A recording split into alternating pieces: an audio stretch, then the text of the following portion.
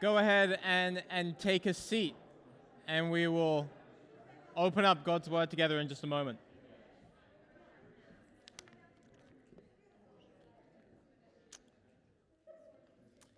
It's great to see all of you. Good morning. My name is Simon, and it really is good to see all of you here today. This morning, we're going to be continuing our series exploring the Gospel according to Matthew. And the passage that we're going to be looking at is Matthew chapter 8, verses 23 to 27. So if you have a Bible with you, go ahead and open up to there, Matthew chapter 8, and we will read from there in just a moment. While you're doing that, let me ask you a question. What is the worst storm that you have ever been in? What's the most vicious, the most violent storm that you have ever experienced before? When I think about this question for myself, there's a particular memory that comes straight to mind, which happened about 18 years ago. And I was 11 at the time, and it was the first time that me and my family went to North America. And we went to Florida, because, we'd heard that there was Disney World in Florida. The thing that we didn't hear, and certainly I wasn't aware, I don't know if my parents were aware, but Florida occasionally has some mild storms, to put it as a bit of an understatement. And so when we arrived, we were kind of in the middle of hurricane season. And so after a week of being there was one day where we just couldn't go to the park. And this day really sticks out in memory. Because I remember that we first had to we were staying inside because it was raining, it was pouring down with rain, it was getting windier, and then there were some local kind of authorities driving around saying, hey, no, you need to go to a shelter. So then we went to a local community shelter, and we spent a couple of hours there, and then they came along and said, this is no longer safe, it's getting worse, now you guys need to go to the local high school. And we're from out of town, we had no idea how to get there. Eventually we get there. It took us about an hour to drive there. And I remember getting out of the car and just sprinting into the school because of how much rain was going down. And unfortunately, we only had to stay there for the day. And so I think later on that night, we were able to go back home and the storm had kind of passed and we were safe. But I remember the days following, we were driving around and we saw trees that had been blown over. We saw signs that had been blown over. There was debris everywhere. And we had conversations with people. And I remember this particular couple was speaking and they said that they had stayed at home during the storm. And they could hear the trees falling down outside around their house. And they were just praying, Lord, please don't let one of these trees fall onto our house. And fortunately, praise God, none of them did. But I think that's our reaction to storms, just like that couple. All we can do is hunker down and get through it. We can't fight a storm. You don't go on the offensive when a storm happens. You go on the defensive. You go on the defense. You hole up, you settle it in, and you just wait it out. And this morning we're looking at another storm that happened, a storm that is described in the Bible, a storm that Jesus and his disciples were caught in. And this isn't just a mild storm, a few leaves swirling around in the wind. This is a storm that is bad enough to think that make people think that their time has come, that they're not going to get out of it alive. This is it. And what makes it even worse is that in this storm, the disciples and Jesus are in a boat, in the sea, in a storm. The worst place that you want to be in a storm. They don't have the option of hunkering down in a safe place just to wait it out. They don't have the option of just waiting for it to pass. Their boat is filling up with water. And they're being thrown back and forth across the waves. They can't swim to land, they can't control the boat, and they definitely can't control the storm. So what exactly is going to happen? They're all out of options. Is this it? Is this where the journey of Peter and James and John and Andrew finishes? Is this where Jesus' ministry ends? He's lost at sea. This is how Matthew records the story. As Jesus got into the boat, his disciples followed him. Suddenly, a violent storm arose on the sea, so that the boat was being swamped by the waves.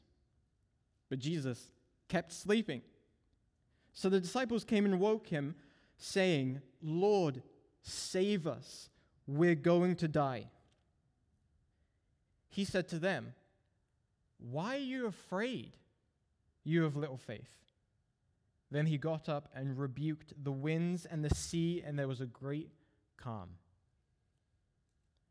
The men were amazed and asked, "What kind of man is this? Even the winds and the sea obey him." Lord Jesus, we come before you this morning, and we ask that you would open our hearts and our minds to understand what you are trying to teach us through your word, and to have the receptivity to accept it, to put it into practice, to not be like someone who looks at themselves in the mirror and then walks away and immediately forgets, but to remember your teachings and to put them into practice this week, this coming week. Pray these things in your name. Amen.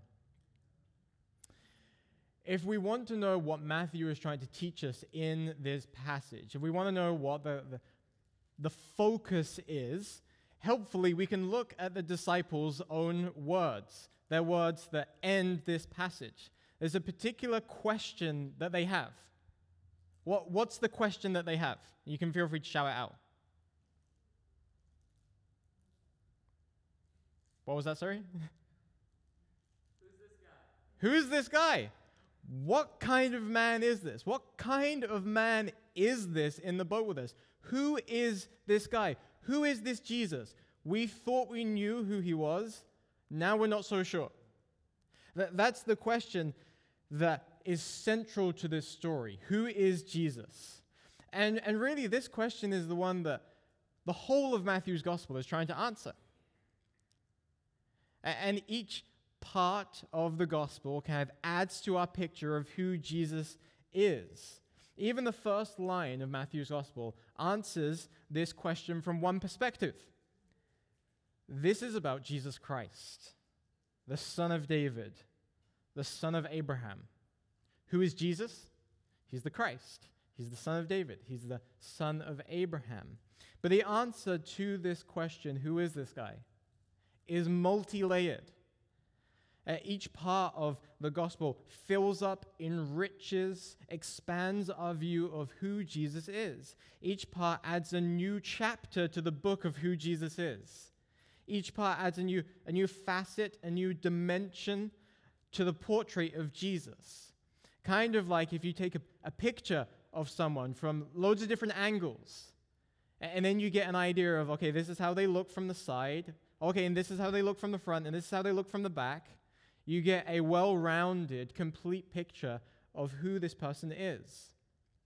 So as we've been going through the first 8 chapters of Matthew's gospel, we've seen some of the answers to this question so far. So the first answer we find is that Jesus is a king. The word Christ or Messiah that comes up again and again throughout Matthew's gospel points to this. It means anointed one. And kings were one of those key peoples that were anointed with oil in the ancient world. Just like you read about King David. Before he became king, the prophet Samuel came along and he anointed him with oil to demonstrate that he was king. Even in chapter 2 of Matthew's gospel, we see this kind of emphasis. The wise men come to visit Jesus, and they say to Herod, "Where is he who has been born king of the Jews?" This is why Herod had such a big problem with Jesus, and he was trying to seek him out, trying to kill him, trying to get rid of him, is because he was afraid that Jesus was going to take over his kingship, because Jesus is king. Patrick Schreiner, who's a New Testament scholar, says that when Matthew draws Jesus, the most noticeable feature is the crown on his head. So one answer to the question, who is this guy, is that this Jesus is a king. Another answer that we've seen so far is that Jesus is a teacher. And if you ask someone on the street, who is Jesus? This would probably be one of the most common answers that you would get. A lot of people would say that he's a teacher, he's a good teacher. And it's true, especially in chapters 5 to 7, that we've spent a long time kind of going through, the Sermon on the Mount, as it's called. We see Jesus as a wise teacher. We see some of these insightful and penetrating remarks that he has, observations about the world, observations about who he is and what he's come to do, and about us, about humans, and what humans are like. Ask, and it will be given to you. Seek, and you will find. Knock, and the door will be opened. Do to others what you would like them to do to you.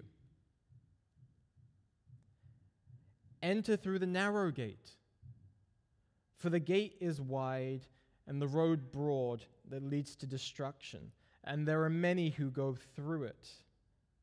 And then there are the parables and the stories that Jesus tells, like the wise man who built his house on the rock and the foolish man who built his house on the sand.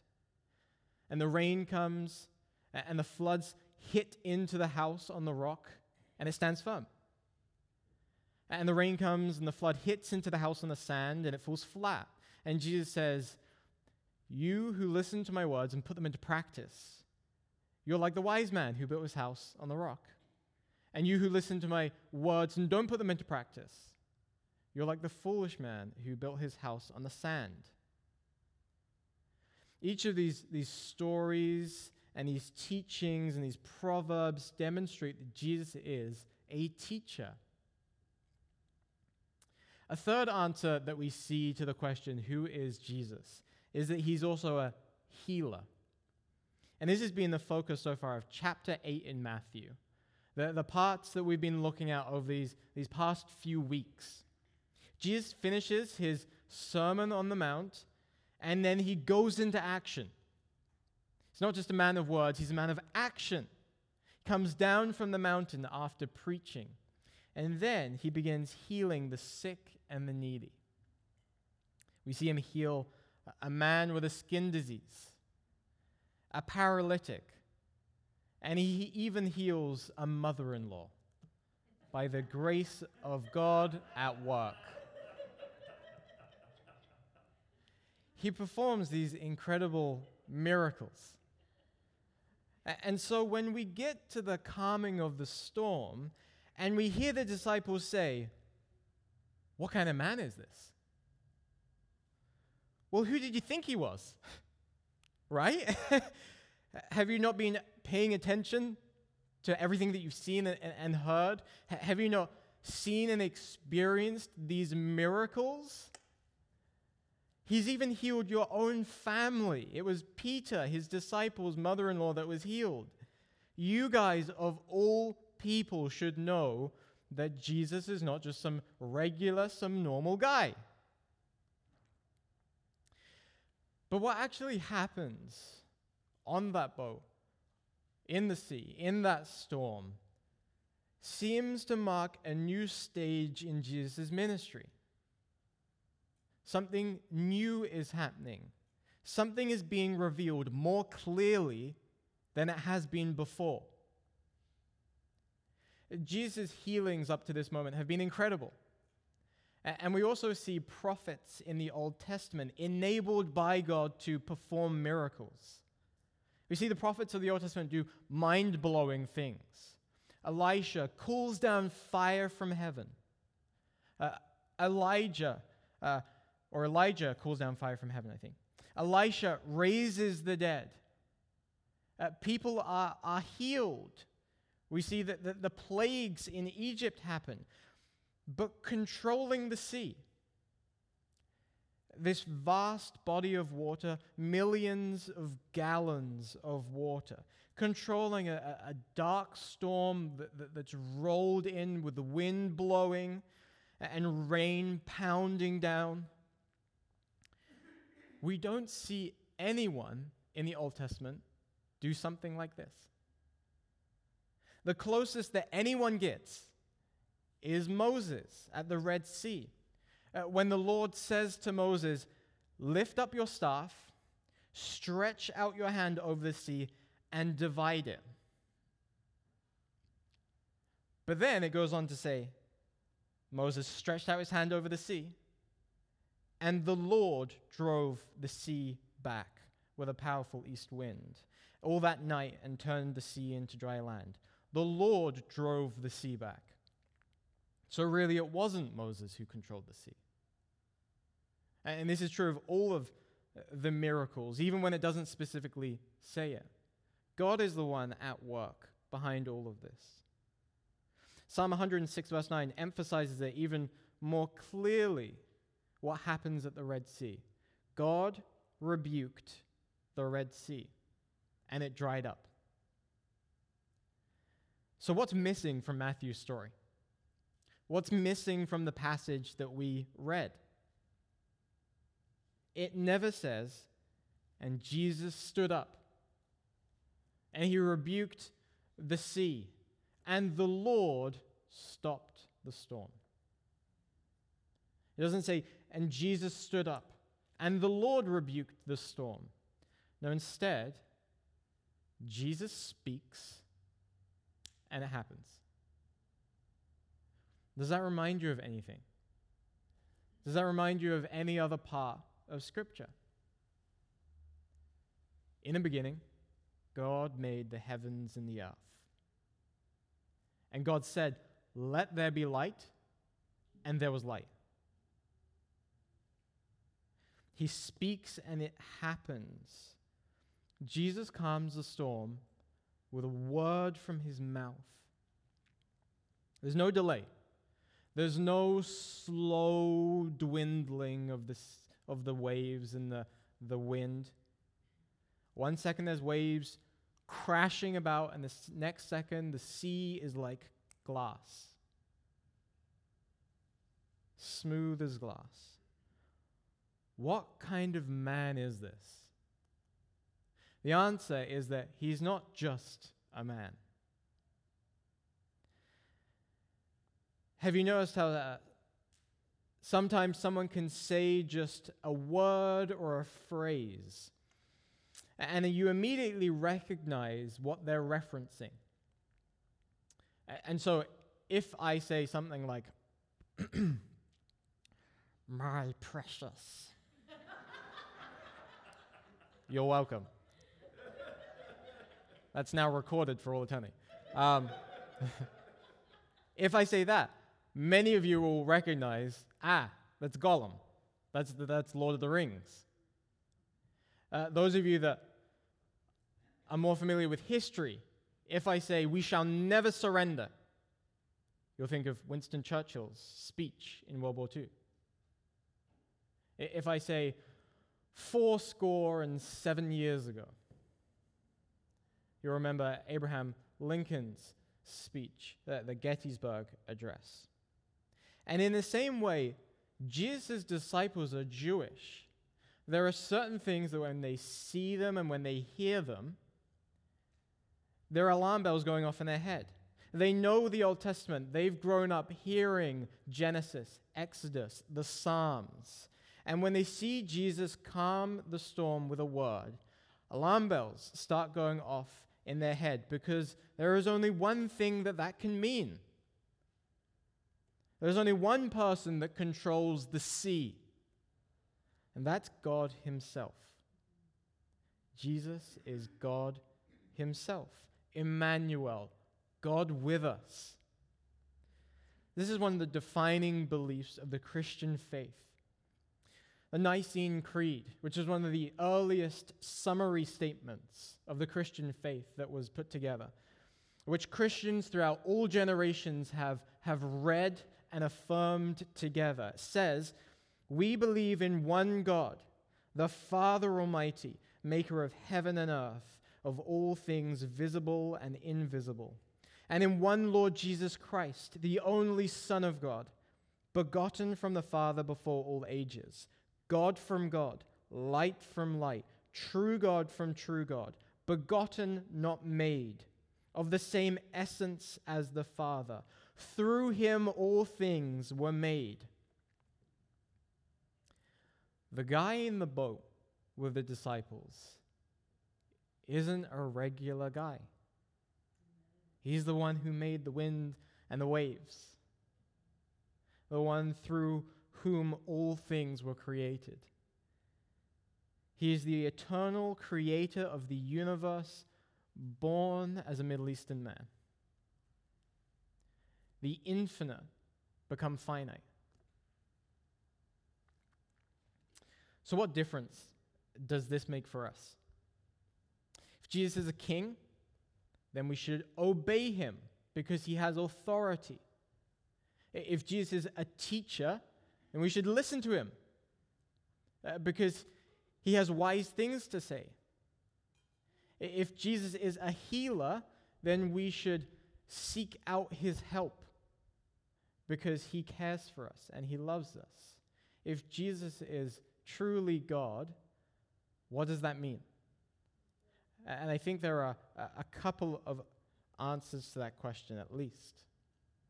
First, in verse 26, after the disciples wake Jesus up, he says to them, "Why are you so afraid, you of little faith?" Which sounds like a silly question. Well, why do you think we're afraid, Jesus? Look around you. See what's going on. This is in the middle of the storm that they're having this conversation. They're probably shouting back and forth. Jesus is like, "Why are you afraid?" Well, look, that's why we're afraid. Well, why do you think, Jesus? We're experienced fishermen. We've grown up on this lake day in, day out. We know when things are bad, and right now, this is bad. You're just a carpenter. You're just a landlubber. You just work with wood. You haven't been on the sea like we have. This is bad. I remember being in the room twice when my wife has given birth, and both times this has happened, especially the first time when I was more nervous. But I remember I would be looking keenly at the doctors and the nurses and their expressions and what they were doing. And the reason for that is because I was pretty nervous. And seeing my wife go through what she was going through made me scared for her. And so I was looking at the doctors and the nurses because they're the ones who do this day in, day out. If I look at them and they look calm, I'm calm. If I look at them and they say, "Oh no, that's not supposed to happen," then I'm probably going to start freaking out myself. Because if they have seen all these things and they start freaking out, then things are probably pretty bad. And I should be nervous. That's what happens with the disciples. They're experienced fishermen. They have seen storms happen on the lake before. They've probably been in storms on the lake before. And so if they're freaking out, it means things are seriously wrong. But if Jesus is truly God, then he's the one who made the wind and the sea. Then his question, "Why are you afraid?" isn't a silly question. Then if Jesus is truly God, we actually don't need to be and shouldn't be afraid.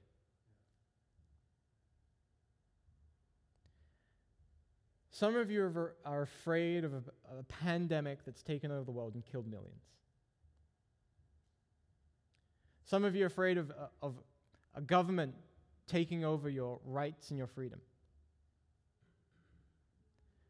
Some of you are afraid of your children.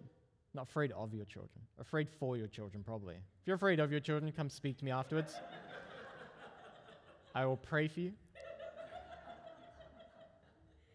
Some of you are afraid for your children, their safety, because you can't control the environment that they're in. Some of you are afraid about work, about losing your job. about how you're going to make ends meet. And maybe we try to convince ourselves, well, Simon, I'm not afraid. And I do the same. I'm not afraid. I'm worried. I'm not afraid, though. That's a strong word. And in one sense, all of these are legitimate. They're all legitimate concerns. Pandemics have arisen and killed hundreds of millions throughout history. Governments, century after century, have oppressed and abused their people. Children have accidents, and evil people live in this world. We can't constantly control their environment. We know that we can be laid off, and there may be times where we do struggle financially. All of these are legitimate concerns, and we should be afraid. Unless that guy who is fast asleep in the boat with us is more than meets the eye. Unless he is more than a good king. Unless he is more than a good teacher. Unless he's more than a healing prophet. Unless he's God with us. Unless he's the one who made everything that we can see and cannot see. Unless he's the one who made gorillas and galaxies, manatees and the moon, the stingrays and the stars. Unless he made the smallest atoms and the smallest cells up to the largest stars and the largest galaxies. Unless he's the one who guides all of history with his hand. If that is true, if he is truly God with us, come hell or high water, I do not need to be afraid. This week, we will all be tempted to be afraid. Whether it's because we receive news saying our cancer is back. Whether it's because we're having struggles in our marriage. Whether it's because of everything that we see going on the news and around the world. We will be tempted to be afraid. But the most important question for us to ask isn't, is there a storm?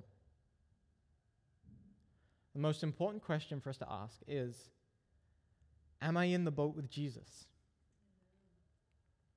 Because if I'm in the boat with Jesus, everything is going to be okay. It doesn't mean it will be easy. Jesus promises his followers, you will be hated by everyone because of my name. You will have suffering in this world. All of Scripture is very realistic about the pain and suffering that we will experience this side of death. And it doesn't mean that we'll always have an answer. Couldn't Jesus have just stopped the storm from happening in the first place? Why did he wait for the storm to arise and then stop it? Sometimes we don't have answers to these questions. This passage isn't a promise that Jesus will resolve every issue in our lives. But being in the boat with Jesus is still the safest and the best place to be. The Apostle Paul, when he's writing to the church in Rome, says, "We know that all things work together for the good of those who love God, who are called according to his purpose." Are you in the boat with Jesus? Because then he will work everything for good. And this brings us to the second response that we should have if Jesus is truly God. What does it mean to be in the boat with him? It means to be his follower, to be his disciple. It means to say, Jesus, I believe you are who you say you are. I believe you truly are the Son of God. I believe you are Lord. And I let you be Lord over my life. I will listen to you and obey you.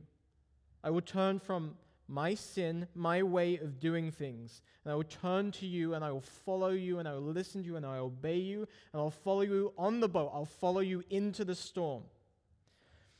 It means to give Jesus what is due only to God.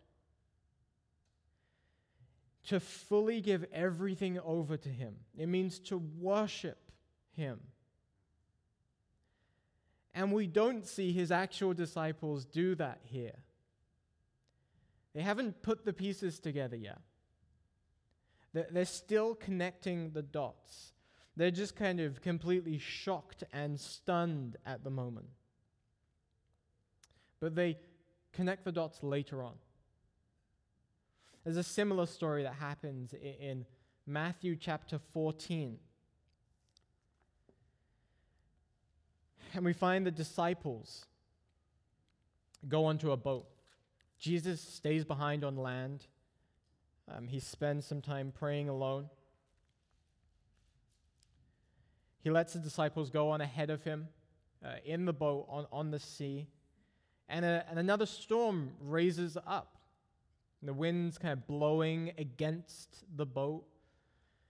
And the disciples see someone walking on the water in the middle of the night. And they think that it's a ghost, and it turns out it's actually Jesus.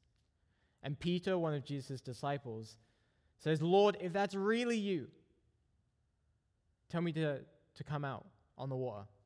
Tell me to come out and walk on the water to you." And Peter starts. And after a short time, he becomes afraid, and he falls into the water. He cries out, "Lord, save me." Notice the parallels with our passage. "Lord, save me." And Jesus reaches out his hand and catches him and says to him, "You of little faith, why did you doubt?"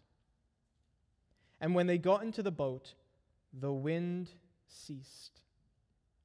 Then those in the boat worshipped him and said, "Truly, you are the Son of God."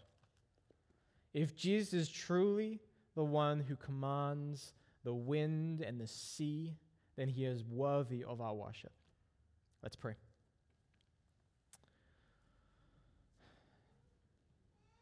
Lord Jesus, as we read this story, it seems unbelievable. And the reason is because, according to people, this is impossible. But with God, all things are possible. With you, all things are possible. And so I ask that you would give each of us reminders and assurances that you are truly God incarnate, God with us. You are worthy of our worship, Lord Jesus. We bow down to you, we praise you, we sing to you, we love you, we follow you, we obey you, because you are worth it. You are good and righteous, our good and righteous Creator and Savior. And we ask that we would not just believe this, that it would actually have an impact on our lives.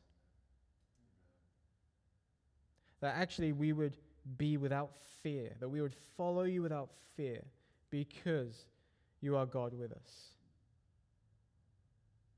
Help us not to be afraid in the coming weeks. Help us not be afraid in this world that tries to make us afraid. Despite all of our technological advances, Lord, it feels like there's more fear than there ever has been before. Threats of pandemics, natural disasters, nuclear war, they can overwhelm us, and they should overwhelm us unless you are truly God with us, and you are, Lord. So we praise you, we thank you. May your name be praised. Amen.